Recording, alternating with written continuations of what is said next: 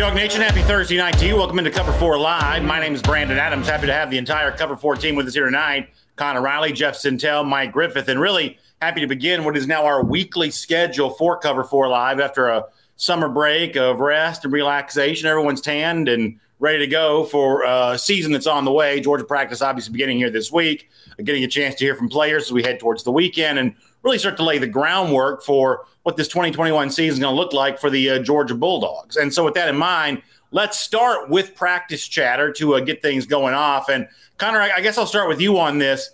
If you look at the entirety of the roster that's about to go through practice, some for the very first time, some after only having arrived at Georgia via the transfer portal a few months ago, who do you think the player on this Georgia roster right now that needs to have a big camp, maybe more than anybody else? If you had to single it down to one name, who's the name you'd come up with there?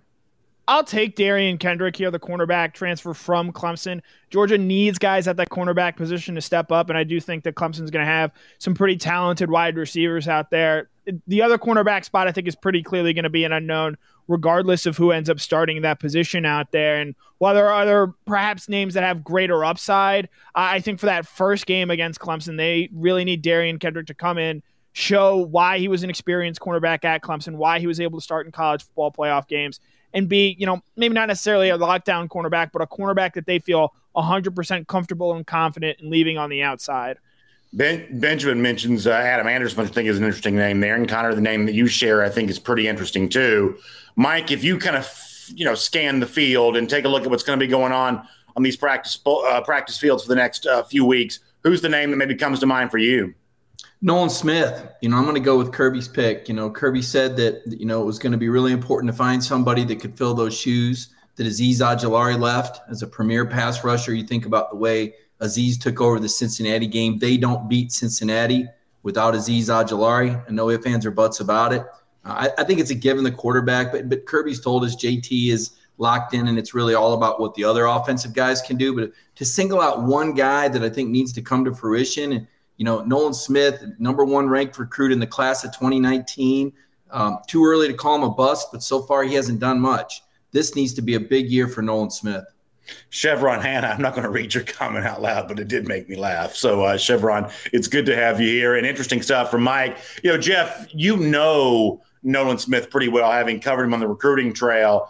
And I think you would tell us all that Nolan's got a pretty big personality, that if he really could, as Mike suggests, provide a big spark during these summer practices, I think that could provide a big lift for Georgia, right? I mean, obviously, if you're Kirby Smart, you want everybody to have great practices, but there are a few force multipliers out there. There are a few guys that if they really explode in a big way, then there's no telling what they could do to lift the spirits of the players around them. And I think that Mike's right, Jeff. Nolan Smith may very well be one of those guys. Definitely one of those energy guys, to say the least. Funny, when I hear someone mention the word bust in Nolan Smith's name, I'm going to say bust some heads or, bust through the line of scrimmage. I'm not going to think bust for quite a long time when it comes to Nolan Smith. I'm going to be in the camp that I think the tepid rise so far of Nolan Smith as a Georgia Bulldog, I think that says a lot more about Azeez Ojulari than I think it does about Nolan Smith. I just think Azeez is that special and that talented. For me, my answer to this topic, Brandon, is it's got to be what I don't want to overthink this too much. It's got to be Jermaine Burton. Georgia needs a number one receiver. Georgia needs a number one receiver to play like a number one receiver. They need him to take that step forward.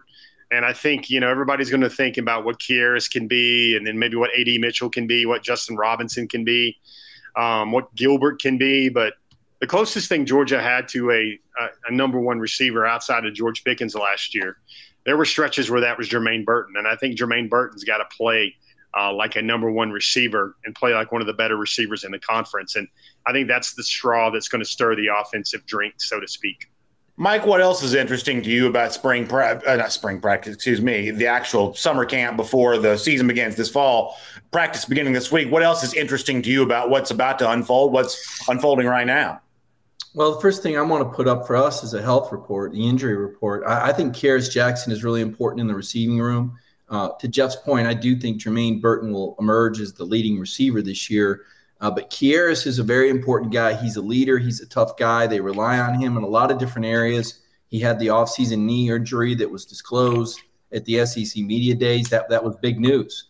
Granted, it was an arthroscopic procedure, but as we saw with Trey McKitty last year, those things can slow you down for a while. It was a good 6 or 7 weeks before McKitty really looked like much of a contributor. So I think Kieris is very important. Most important, though, is Nakobe Dean. Coming off the torn labrum surgery, you go back and Nakobe was on fire. There were 3 games where he had double-digit tackles, and you can pretty much tell he got hurt against Mississippi State because he dropped to single digits. Then he kind of laid it on the line against Cincinnati, knowing that he was going to have surgery, came up with a game-saving tackle.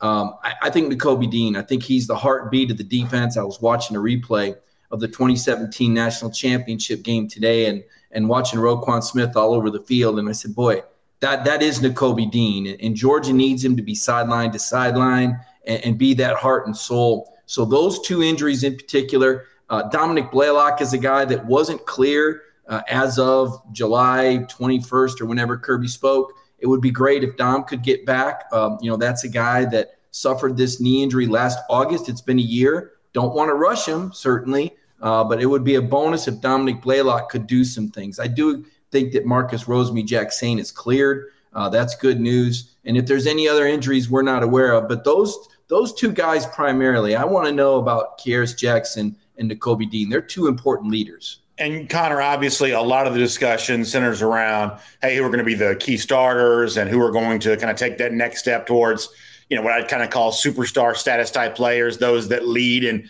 big statistical categories. But there's also a battle to contribute via depth. And for a program like Georgia that's going to face some of the best teams in the country this year, at least it hopes to, certainly starting with Clemson and then, hope for a postseason that's filled with games like that, you've also got to have capable backups as well, capable provisions of depth, if you will. When you look beyond just the 22 guys that you think of as starters for this team, where do you see key backup battles taking place and, key guys just below that level of maybe player who's always on the field, but an important name to consider as well? Well, I think the biggest or most interesting backup, it will have no impact at all on the Clemson game. The one I'm most interested in is how this backup quarterback battle, I think, really develops between Carson Beck and Brock Vandagriff, because Stetson Bennett, if JT Daniels goes down, he might be the first one off the bench for a series or 2 if his helmet gets knocked off or something along those lines. But in terms of long-term development, it will be between Beck and Vandagriff, but that's obviously not going to have much impact on the Clemson game. I will say, I don't know how much it is of a position battle between them and fighting for playing time, but 2 guys that I think are worth keeping an eye on in terms of how they develop would be MJ Sherman at that outside linebacker position, a guy we didn't get a chance to see much out of, at least in the defensive side of the ball, but he's probably going to need to play in some role this season given the depth that they have at outside linebacker there. And then at left tackle, it's Amarius Mims. I don't expect him to start that Clemson game, but I think Georgia would really, really benefit at some point this year. Amarius Mims develops into a starting caliber offensive lineman. And so if he's able to continue to make progress through fall practice, I think that's going to be a really big benefit to Georgia in the long run. Maybe not necessarily for that Clemson game, though. So Jermaine King's giving me a hard time in the comment section for my hat. He says it looks tiny on my head. Actually, that wasn't Jermaine King. That was Jay Shipes that said that. It probably is a little tiny on my head. The truth is I was on the treadmill before this started, and my hair was a mess. Sometimes I can kind of comb it out when it's sweaty like that. Tonight I was not quite able to, so I had to. Yeah, bragging that he was getting a workout in. You know what? Listen, I'm trying to get my fighting weight in time for the season to start. Everybody's got their own pre-season ritual. I guess that's kind of mine for right now because gosh knows it's hard to do that once the season begins. But, Jeff, one of the names that Connor mentions is Carson Beck. And to me, if you want to go like, say, spring practice into the point we are now, I think the chatter around Beck, some of it's whispers, obviously, but nonetheless, the chatter around Beck is so different for me than it was during his first year on campus, where, to be completely honest with you, I just never heard anything about it. Man, that's not necessarily a bad thing or not necessarily a good thing. It's just it was kind of quiet on the Carson Beck front. But I think that you're starting to get a sense, though, that something, whether it's just people are now more willing to talk about it or maybe a light has come on that maybe didn't exist during his first year on campus, but it seems like the chatter and buzz around Beck as he goes into these practices is certainly different than he was when he first arrived at UGA. And I do think that Carson right now is one of the more interesting players in this roster. Yeah, I think what you have with freshmen, Brandon, is I hear this term a lot. You have silver dollars for eyes. And that's just not even looking at the rush being from the quarterback position. But there was kind of a big adjustment there. I mean, I think, everybody thinks they've heard everything. They've got a guy, they've got a guy. But I think the combination of everybody's guys and everybody's sources, I think all the information is that Carson Beck has looked pretty stinking good so far at the spring and also through the summer. And the one thing I want to reiterate, because I see we have some Bama fans that somehow always show up on our feeds, but you got to remember this about Carson Beck, guys. Carson Beck was committed to Alabama.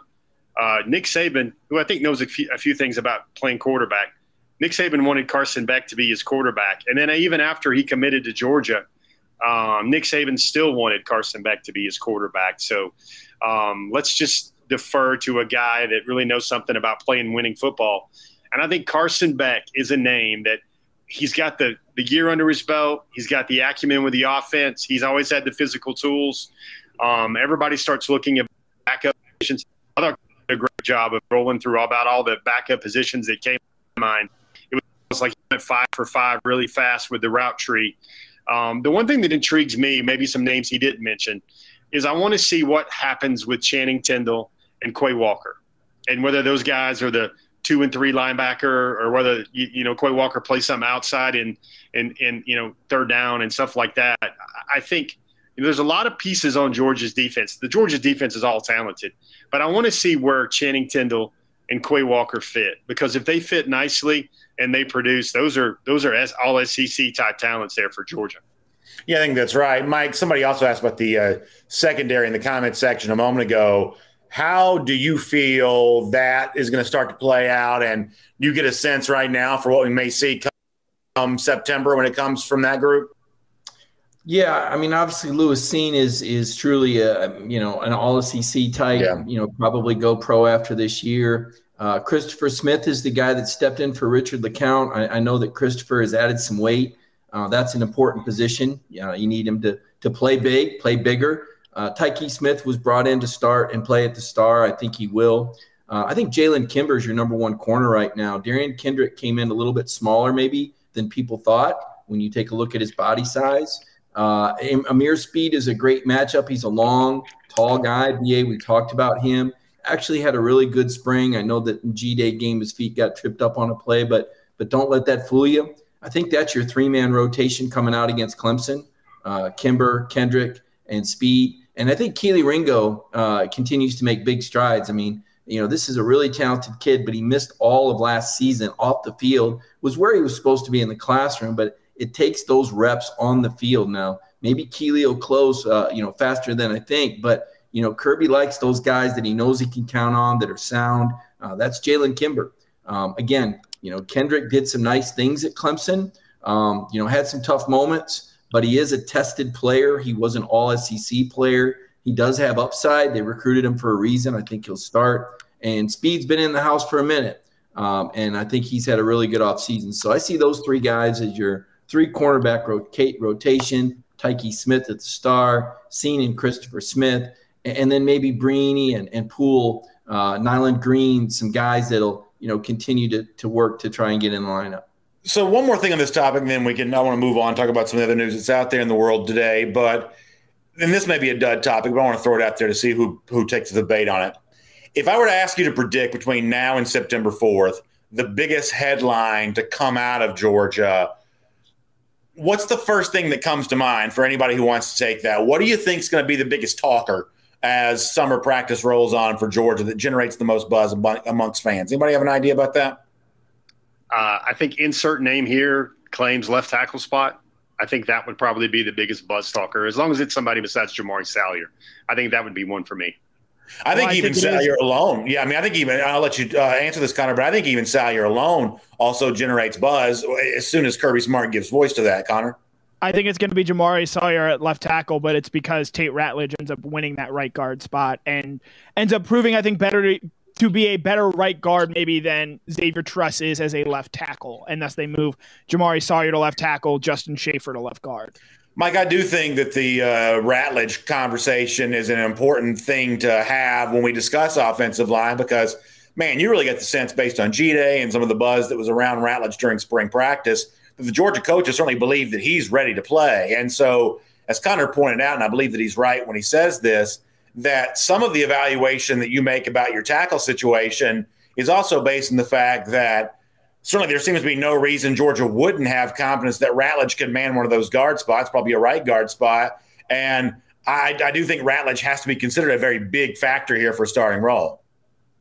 Yeah, I think there's a lot of big factors, though. I'm not going to forget about Cedric Van Pran, Warren McClendon, Broderick Jones. You mentioned Amarius Mims. I think Jamari coming out plays left tackle. I'm not certain he stays there. I think I'm on Connor's bandwagon with Amarius Mims emerging as the left tackle as the season progresses, especially as the season gets particularly soft after the Clemson game. You've got 3 or 4 weeks, pretty soft opponents that you're playing there.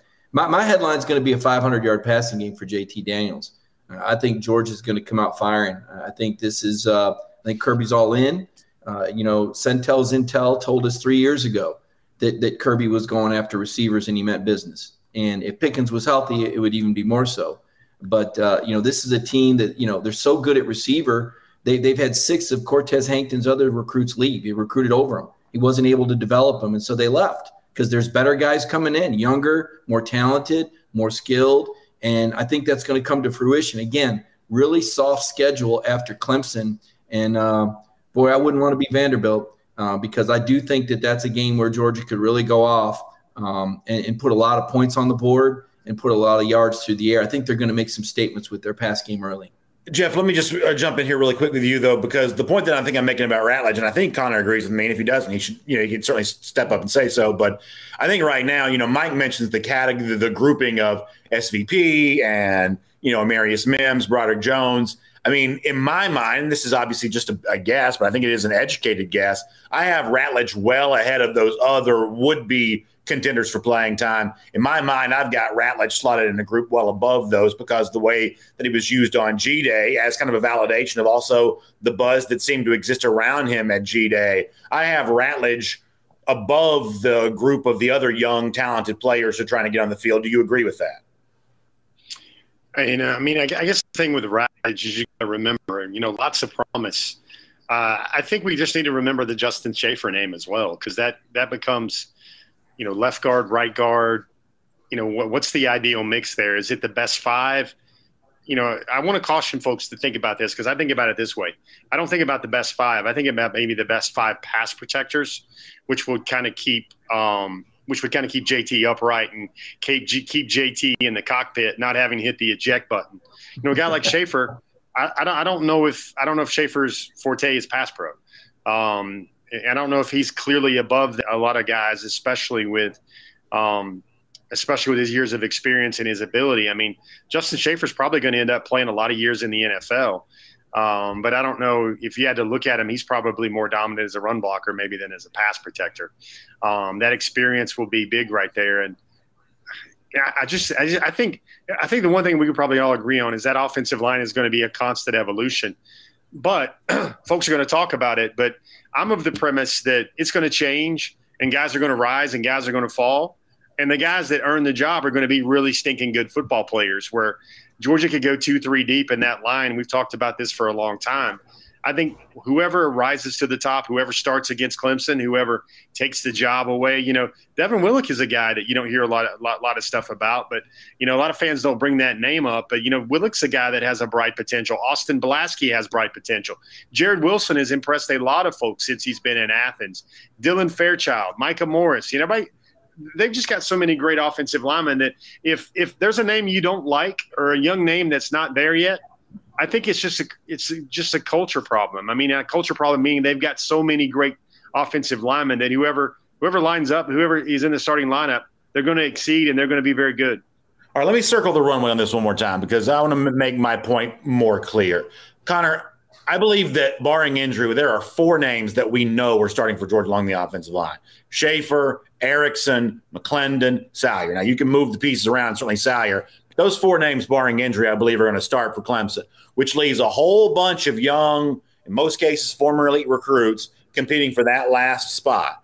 And obviously, anything could happen. But as we go into the start of spring, into these summer practices, My hunch is that Ratledge is well ahead of that other group, or at least a body length ahead of that other group in terms of becoming that fifth starter on the basis of the way that spring played out. Do you agree with that? On what, today's August 5th? Yes. There are 6 names competing for 5 starting spots in that first game against Clemson in my eyes. You have obviously the 4 that you mentioned. You have Xavier Truss at the left tackle spot, and then you have Tate Ratledge at the right guard spot. And I do think Truss and Ratledge are both going to play against Clemson. They're going to mix and match there, put in some heavier personnel sets. But as of right now, going into that Clemson game, now look, if Georgia was opening against UAB, if they were opening against a South Carolina or maybe a program that is a clear step down from where Clemson is, maybe it's a little bit of a more open, competition, especially with some of those younger guys. But I think Georgia right now feels good with about the 6th lineman that they have, and it's going to come down to, frankly, which is the better fifth, Tate Ratledge at right guard or Xavier Truss at left tackle. I think that's what they sort of trust right now, and I think that's going to play itself out over the next 3 weeks. We'll have to leave that conversation right there. Thanks for being here on Cover 4 Live today. My name is Brandon Adams. That's Connor Riley, Jeff Sentell, Mike Griffith, all on hand there as well. Georgia getting going with practice here this week. A lot of coverage of that rolling into the weekend. We can't wait to provide that for you around here at DawgNation. Another story that we're watching very closely, as Ross Dellinger reported this week at Sports Illustrated, there seems to be a growing appetite for massive schedule change for the SEC as Texas and Oklahoma are eventually integrated into the league. Whenever that happens, there's also some conventional wisdom, and that actually may happen later rather than sooner now because of the intricacies of the television deal of the SEC. But nonetheless, when Oklahoma and Texas are eventually in this league, Dellinger reports sources inside the SEC that say on the basis of having a 10-game season a year ago against nothing but conference foes, there's an appetite for a 9-game conference slate right now, and obviously also the possibility that there could be much larger rotation of opponents not playing quite so many of the same teams over and over again, which could eventually lead to the divisions all the way around. Mike, there are 2 ways you can go with this. You can talk about what the SEC will do, but for the moment, I'm actually more interested in what you think the SEC should do. So if you were Greg Sankey and you had absolute power, which I'm sure you would enjoy He's not using, if you had that kind of power, what would you want to do? How would you set up the SEC schedules if you could? Well, I'd keep Alabama in the West, and I don't think that's going to happen. I don't see that happening based on what Greg Sankey said last week. He kind of hit it around at, what is it, 1 every 12 years where you get to play another opponent from the other division, which would indicate that they're going to get rid of the cross-division annual rivalry game. If you're going to do that, then you can't move Auburn to the East and keep Alabama to the West because that's the SEC's biggest rivalry, arguably the biggest rivalry in the country. So the SEC is not going to punt that. So that means if they're going to get rid of the annual cross-division opponent, they're going to keep Alabama and Auburn together. And the cleanest move would be to move them to the East Division. That would also be attractive, not just for Texas and Oklahoma, but it would make it a little bit more understandable why you're not hearing as much noise from Texas A&M and Arkansas, because they'd be getting rid of Alabama in the West. And you could say their road would be easier by adding Oklahoma and Texas than keeping Alabama and Auburn. I would make that argument, certainly. It would also make the league more attractive to Texas and Oklahoma. Those are 2 schools that typically get what they want.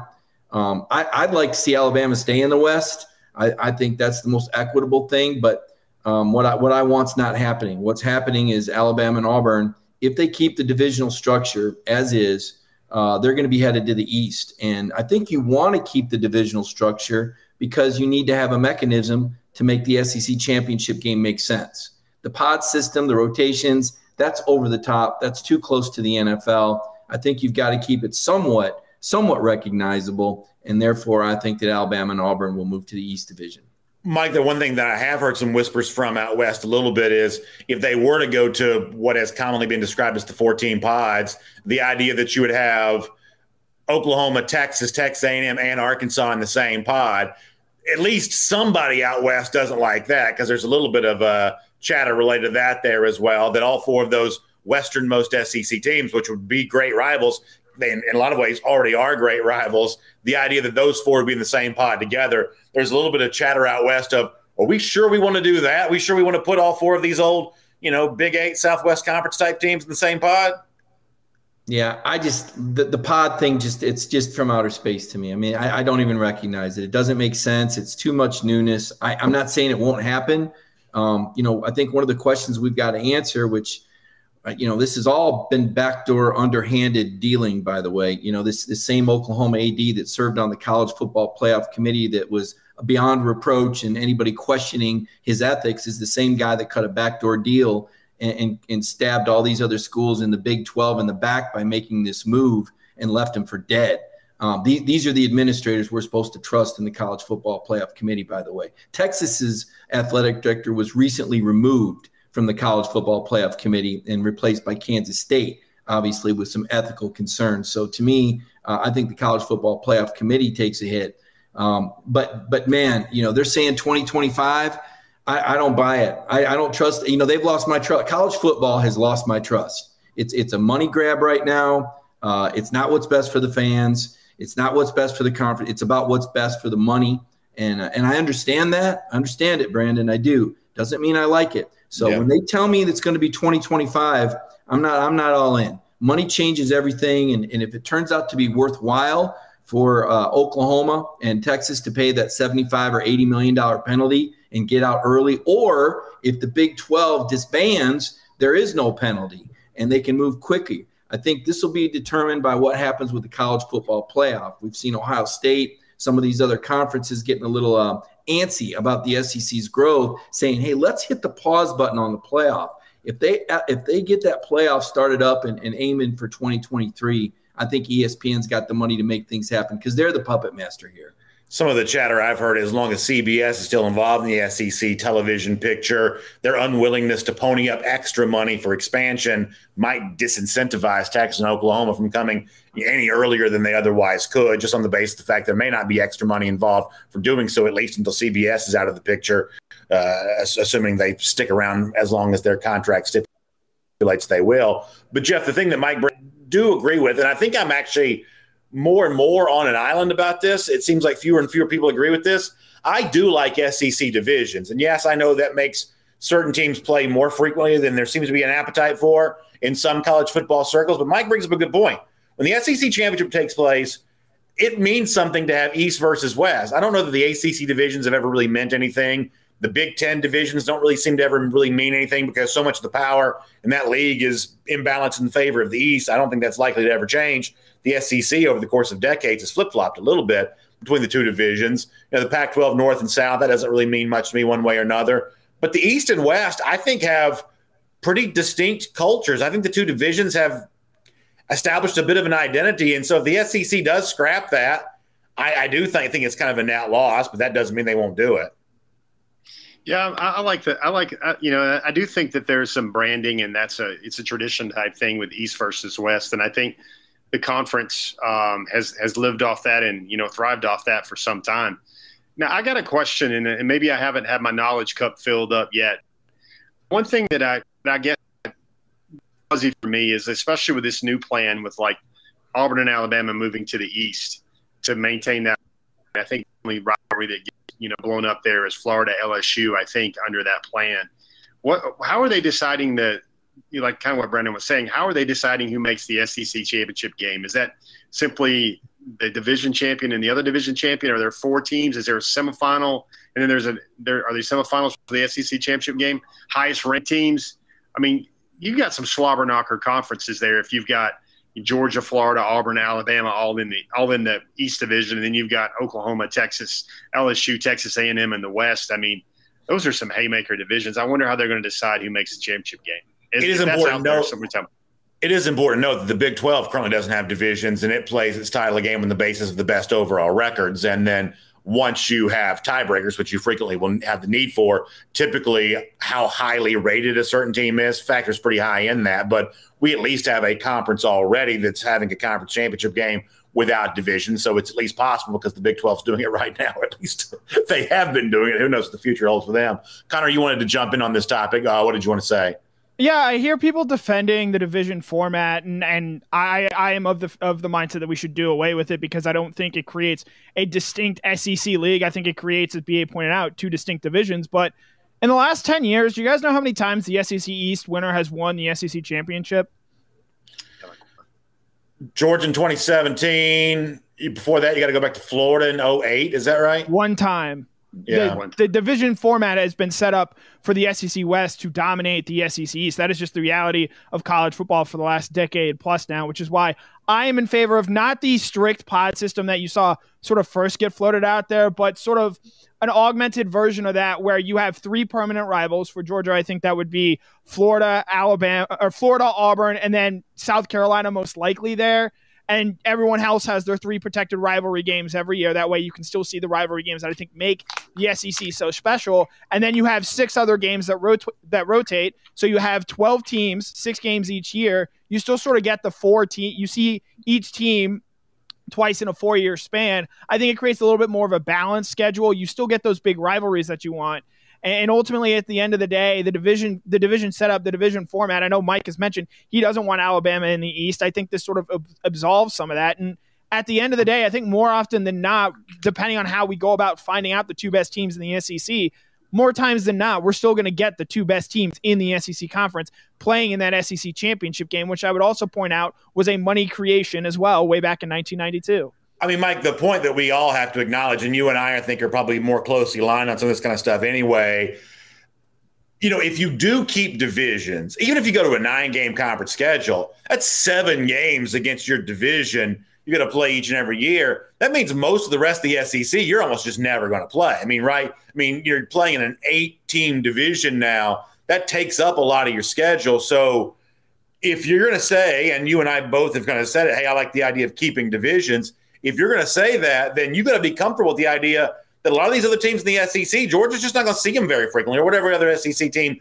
you want to pick out here as a kind of a reference point. They're not going to see that other division very frequently, even if you play a 9-game conference schedule with 7 other teams in your division. Well, if you play a 9-game conference schedule and you eliminate the annual cross-division rival, you'll be playing 2 teams from the other division every year, right? And there's 8 teams. So that means every 4 years, you'll play everybody in the other division. You'll play everybody in the conference. That's what happened in the Big Ten. I mean, if you're playing if we're talking about a 9-game conference schedule, you're playing all the 7 teams in your division, which gives you a true divisional champion, which is why I like that. And then you play 2 teams from the other division and you rotate 2 different teams every year over 4 years. That's 8 teams. So you'll see everybody as a player over 4 years from the other division. What do we think about the rest of college football here for a moment? There was chatter coming out of the Pac-12 this week. John Wilner wrote about this in the San Jose Mercury News about Washington State's president talking about, predatory SEC and the fact that they're going to have a response to this. I mean, look, I've read almost everything that's come out about this. I mean, I actually think that for all the chatter of, what's going to happen next? What's the next domino to fall? And there was a lot of energy around that for quite some time. You get the ACC TV contract that lasts until the middle part of the 2030s. You got the Big Ten teams, even if their product on the field is a poor comparison to the SEC, they're still raking in money hand over fist. Their TV contract prints money. Really, by bringing Texas and Oklahoma, the SEC is kind of only drawing even with what the Big Ten pays per school, for at least from a TV standpoint. Pac-12, I guess they could go poach the rest of the Big 12, but I'm not even really quite sure that there's much value in doing that. Notre Dame can't go to any other conference other than the ACC until the ACC grant of rights agreement comes to an end, once again, many years in the future. I mean, there was a lot of talk at one point in time, Connor, of, Texas and Oklahoma, the first dominoes to fall. What's going to happen next? I don't know that there is an obvious next domino to fall right now, unless Kansas really does leave the Big 12 and go somewhere else, which some have talked about them doing. But I don't see a lot of obvious dominoes to fall there unless the Big 12 just totally dissolves and those teams are left scrambling just to find a conference that'll take them. Yeah, I think the big dominoes we all thought were going to fall were going to happen relatively quickly, but it appears that if any dominoes fall, they're sort of just related to the Big 12 and what happens to the remains of that conference, because the ACC, as you point out, is locked in with ESPN until 2036. Notre Dame is locked in potentially with them until then, and I'll be interested to see what the Pac-12 and the Big 10 do when their conference rights are up. How closely aligned are they to that 2036 date? Because if they maybe start trying to match up there, maybe then we get maybe a better idea of what a 4-team Super League sort of looks like, or potentially at the end of the day, I think what we all thought we were going to get was a 24-team Super League, but that's at least over a decade away now. I think it'll probably actually end up being something quite similar to what we saw in the early part of the 2010s, where you have Texas A&M and Missouri join the East, you have Nebraska go to the Big Ten, you have Colorado join the Pac-12, and then there's sort of maybe about a 10-year lull, so to speak, of not a whole lot of movement going on within the rest of college football. I wouldn't be surprised if that's ultimately where we head to. But after Texas and Oklahoma and what happens with the rest of the Big 12, the Ohio States of the world, the USCs, Notre Dame's, Clemson, though Clemson I don't think is nearly as big a prize as some of those other teams are when it comes to television markets. That's still a long ways away, and there's not much that can be done to change that sort of around. Jeff and Mike, either of you got a final thought on this before we move on? Dynamite drop in, gentlemen. Certainly appreciate that. All right, it's Cover 4 Live here with the Jeff Sentell, Mike Griffith, Connor Riley. I'm Brandon Adams. Good to have all of you with us. Jacob O'Neill also getting ready to watch that Braves game tonight, too. By the way, Braves tonight can inch back within a game and a half of the New York Mets, the suddenly hapless New York Mets, who've just been beaten, from pillar to post by the Miami Marlins. So Braves got a little something to play for in St. Louis tonight, and that is a fun thing to be able to see. By the way, speaking of having something to play for, we're going to play a little game here right now, kind of broadening our horizon here a little bit, looking at the rest of the SEC. We're going to use our friends at BetUS, who are a big part of what we do on SEC Country Live each and every week, their season win totals. And listen, I may or may not give you all these. Let's just kind of see how the pace goes here. Here's what I like to do. I want to throw out the number. I'd like for you to give me the over or the under. By the way, this is just for those who've never done over-unders before, season win totals. These are just regular season games. All games must be played. We're assuming a 12-game regular season here. And to go over or finish under, it's all about what you do in the regular season. Postseason does not count. So we'll bounce through a few of these here for a moment. Jeff, I'm going to start with you with Alabama, who BetUS has as a season win total of 11.5. You got to go undefeated to get the over. A little bit of juice on the under, though, at minus 130. Over under 11.5 for Alabama. You talking the full season, Brandon, or are you talking about the regular season? Just explain this. It's regular season only for the season win total. The Auburn game is the last game. Yes. I'm going to go under. Under for Jeff on the 11.5. So Jeff, if you go under, which obviously 11.5 is a huge number, where do you see that regular season loss coming from Alabama, if anywhere? Or are you just going to say you'll take the field of 12 games and assume they lose one of them? Well, I mean, it's Alabama, of course, and they got so many incredible freshmen. I think they got the best wave of freshmen they've ever had in Nick Saban's career. But you got to move a lot of pieces around. Who's the running back? Who are the other alpha receivers? Got a new quarterback. What happens if Bryce Young, I don't know, gets a test, or if Bryce Young misses a game or two, then what happens there? I think one of the things about college football that a lot of the power teams, everybody remembers the Kyle Trask year, everybody remembers the Joe Burrow year, everybody remembers last year with Mac Jones. Relatively amazing how these passers stay upright the whole year, don't miss games. I think, obviously that's fortunate, and maybe that's protection on their mind, but, Alabama going 11-1, they'll still find a way to get in the SEC championship game in the playoffs regardless. So not a lot of Alabama. Like, one of the things I like about Alabama is, I guess, when you look at their dynasties, or that they've only had, I think, 1 or 2 seasons now where they have a perfect undefeated record. So in a nutshell, sir, that's why I took the 11, and I went under. Interesting point, Mike. 11.5 over under, and a quick reason why. I'm going to take the under. I mean, you lose 6 first-round draft picks, your quarterback, your offensive coordinator. You play a tough schedule, LSU, Texas A&M, Ole Miss on the right day, Auburn, last game of the season on the road, upset-minded team, Florida. There's teams that can rise up and beat you. If you were going to ask me individually which game, I would probably take Alabama in every game. But, when you're playing that caliber of competition, it's kind of like Georgia's schedule last year. I thought Georgia had a really, really difficult schedule, and that's why that's the one thing Florida had going for them. They had a much easier schedule. They didn't have to play Alabama in the regular season. I'm going to take the under. I think Alabama lose 1, maybe even 2 games if they have some issues with Bryce Young at quarterback. That's a different system and a different coordinator and a different offensive line and different receivers.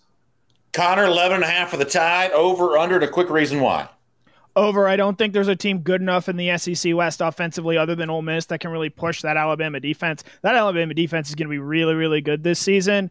And because of the offensive questions I have with LSU and Texas A&M, I think Alabama is going to do enough to go 12-0 during the regular season. Connor, I'll stay with you for Auburn at 6.5. And boy, that half is doing a lot of work there on that one for the Tigers. Auburn 6.5, over, under. Once again, this is regular season. Under. They have a tough schedule. They have to go play Penn State at Penn State out of conference. I just don't think this Auburn team is that good. I think they're going to take a step back from Gus Malzahn going to Brian Harsin this year, whole new staff. They lost a lot of players, a lot of talented players. And as we've talked about before, there's been a recruiting drain there at Auburn where they were getting good players for a while. And that just sort of stopped there in the late stages of the Gus Malzahn era. And because of that, I think that's really going to show up on the field this year. And I think they're going to go 6-6 in the first year under Brian Harsin. September schedule includes road games at LSU, at Penn State, then early October against Georgia. It is brutal in the early stages for Brian Harsin making his SEC debut. Jeff, 6.5 for Auburn, over, under on that. I'll make it quick. I think under. I think Harsin's going to have a tough growing pains. I think they're going to try to ride Tank Bigsby, who's their go-to receiver now. I mean, and you guys still think D-Rob. The SEC's kind of – yeah, exactly. And I think the SEC still wants to see the best football out of Bo Nix. So all those factors which have been articulated by my other two panelists, that make me feel confident about going under there with Auburn. Auburn 6.5 for you, Mike. What do you think? I'm going to go with the over. Auburn was really young on the offensive line this year. They bring back a lot of guys. I think Tank Bigsby is a great talent. I know that Bo Nix didn't put up the greatest numbers, but I think he's a savvy quarterback. I mean, this is a guy that beat Oregon as a true freshman. There's something to be said for that. Harsin is a good coach. And while he is not familiar with the SEC, Derek Mason and Mike Bobo are. I don't think Mike Bobo is necessarily a genius of any sort, but I think he's a solid football coach. And I think Derek Mason is a very good football coach. I'm still not sold on the Mississippi schools. I still got questions. Now I could be wrong. Again, Ole Miss and Mississippi State, we've seen them rise up and play really well. We've also seen them roll over and play dead. Not sure what Sam Pittman has at quarterback this year at Arkansas. But Auburn, it's just a program that, they always seem to find a way to win 7 or 8 games. I know Connor's got the inside scoop with some friends there, but there's a lot of pride there. And the Auburn Tigers are a team that I think, play with a lot of pride. And I think that counts for something. Mike, I actually agree with you on this. I think the bottom of the SEC West can be had, but boy, I think whichever side you go on this, I think you're sweating it, not to the last game of the season because they probably can't beat Alabama, but you're sweating it into November one way or the other. This is a very interesting number for Florida at BetUS. They've got the total set at 8.5. A good bit of juice though on the over on this one, minus 140. Take the over 8.5. Mike, let me start with you on this. 8.5 for Florida. You going over or under on the Gators? Well, I'm going to look at their schedules. So they beat Florida Atlantic. They beat South Florida. They lose to Alabama. That makes them 2-1. Let's see. Then they play Tennessee is a win, 3-1. Kentucky's a toss-up. Vanderbilt's a win, 4-1. LSU's a loss, 4-2. Georgia's a loss, 4-3. Carolina's a win, 5-3. Samford 6-3. Missouri 7-3. So that's about an 8-win team to me. I think with two, between Florida State and Kentucky, I think they'll win one of those two games. So I got the Gators winning 8. Phil still did not have Florida in his preseason top 25, if that means anything to you. Jeff, what do you think? Over, under 8.5 for Florida? I think the Gators are going to go over. I think their running game is something. Not a lot of the scribes, not even the Phil Steele zealots, the ones that read that trusty, handy publication. I think Florida is going to have to change its identity this year. I think they got 3 or 4 backs that are as good as maybe any backs in the conference. I like what Florida's going to do in the run game. They got a lot of, these are really good, viable recruits. Some of them have transferred in. Somebody have waited their time. I still don't think they have the guys that scare you to death on the outside and what happens at quarterback. But I really like the way Florida will be able to run the ball this year. So I think they can get over there. Rodney White says it was 8 for Florida a year ago. That was a shorter season, though, Rodney. We should keep that in mind. Crooking 123 also saying that Florida would only go like, say, 8-5 this year. That'd be, he says, an embarrassment for the Gators. I think that's right. Connor, I hate Florida more than anything, but 8.5 is just too low. Do you agree with that? I think I have to take the over here. Yeah. I think they're going to lose to Alabama. I think they're going to lose to Georgia, but there's still some really talented skill players there. And look, as much as we all like to rag on Dan Mullen, he always has a pretty good offense, and he'll be able to figure out ways to get the most out of Emory Jones, their quarterback there this season. They've got some talent on defense. I don't know how great it's going to be, but I still think it's good enough to get to 9 wins, maybe 10 wins if things go right in games against Kentucky and LSU. But I think 9 is still very doable for this Florida team, so give me the over there. Jeff, let me come to you for Georgia, 10.5. Over or under the Dogs, 10.5 for the regular season? I think that's over. I think Georgia gets right around I think Georgia's over that mark. Clemson game, obviously. Tell me what else. Auburn, Florida. I think it's a peach of a schedule for Georgia, especially if they get a lot of young players healthy. A lot of young people acclimated and experienced, not just healthy. We got my man Mike Griffith predicting a 500-yard passing game. That's back in the days of Air Zier, when he used to put up that many with Coach McDuffie as the offensive coordinator. 500-yard passing day. I know that the recruits that are looking closely at Georgia's program would love to see that ESPN headline with Georgia 500 yards passing. I mean, it's important to know that Georgia's likely to be a favorite in every game minus Clemson. And they could be a double-digit favorite in the final 11 games with the exception of possibly on the road at Auburn and possibly in Jacksonville against Florida. Every other game other than that, Georgia's looking at being a double-digit favorite. Now, Kirby's also lost straight up as a double-digit favorite in 2019, so that's not a guarantee. But, my gosh, 10.5 seems a little bit low.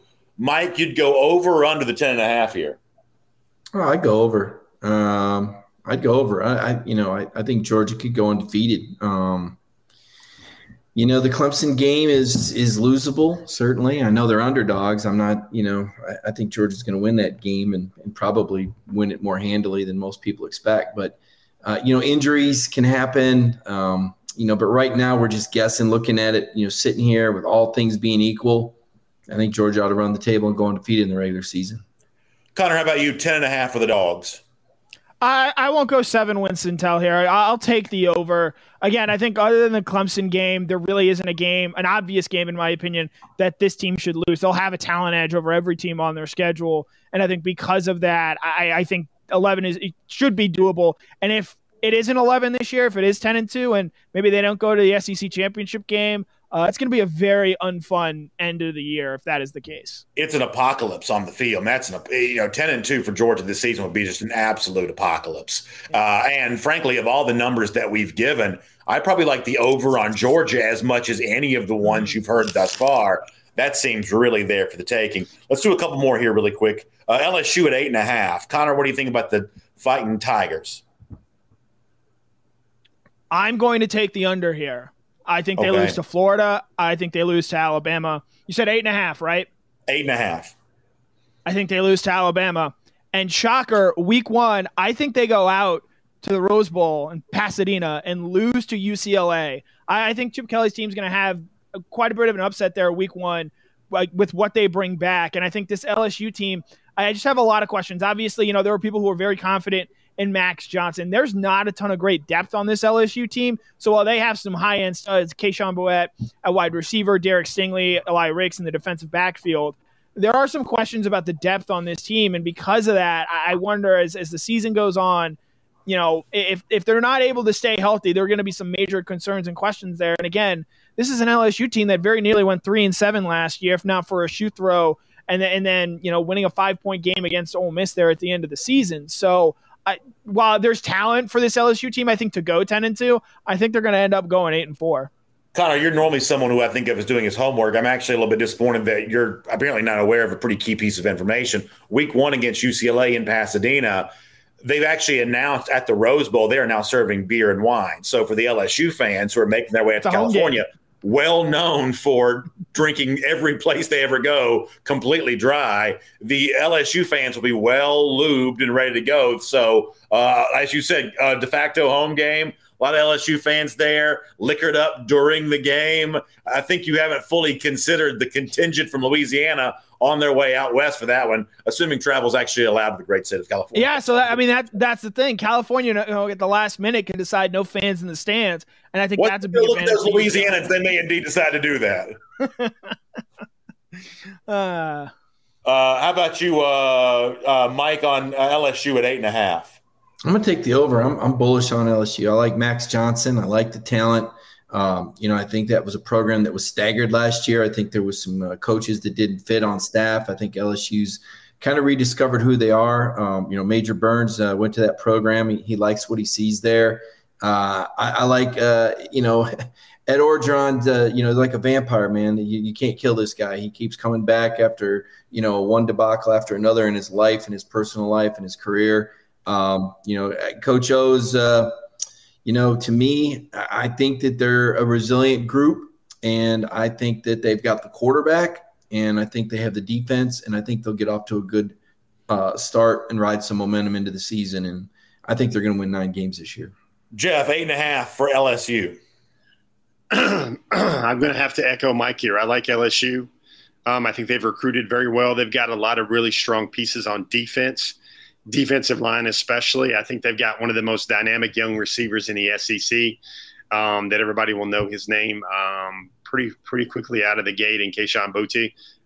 And I really like LSU to have kind of one of those resurgent years. They've got a lot of recruits off that national championship year, and I think it'll be about ready for those guys to move forward. Now, I'm not having them win the West, but I'm having them win at least 9 games.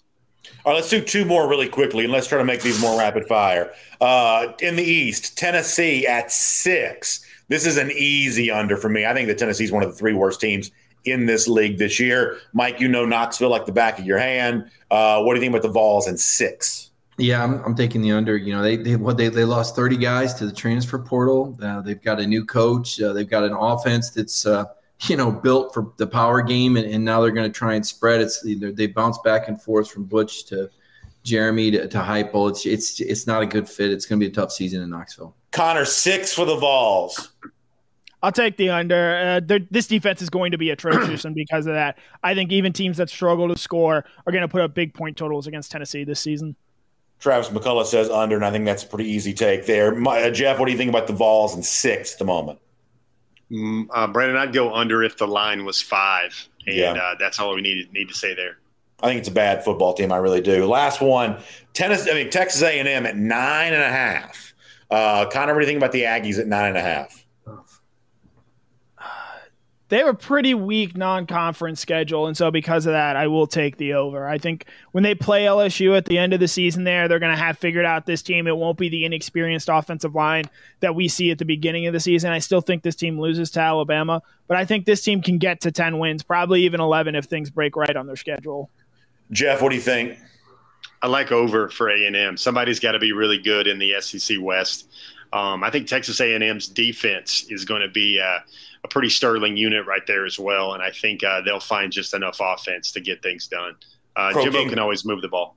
Crow King's got the over. They probably don't have that outside weapon at wide receiver to really be a true threat, as Connor said, against Alabama. But they run the ball, they play defense. That ought to be just about good enough to beat everybody else. Mike, what do you think? 9.5 for the Aggies. Yeah, I'm going to take the over. I've got them 10-2. Hey, Brandon, just wait. Texas A&M's going to have a receiver that's going to blow everybody's skirts up, man. Just wait. They'll be fine at receiver. Is it DeMond? They haven't been, though. I mean, they haven't been, though. That's the one thing that has held them back. Like, I think Hayes King could actually end up being a pretty good quarterback, assuming he wins that job, and I believe that he will.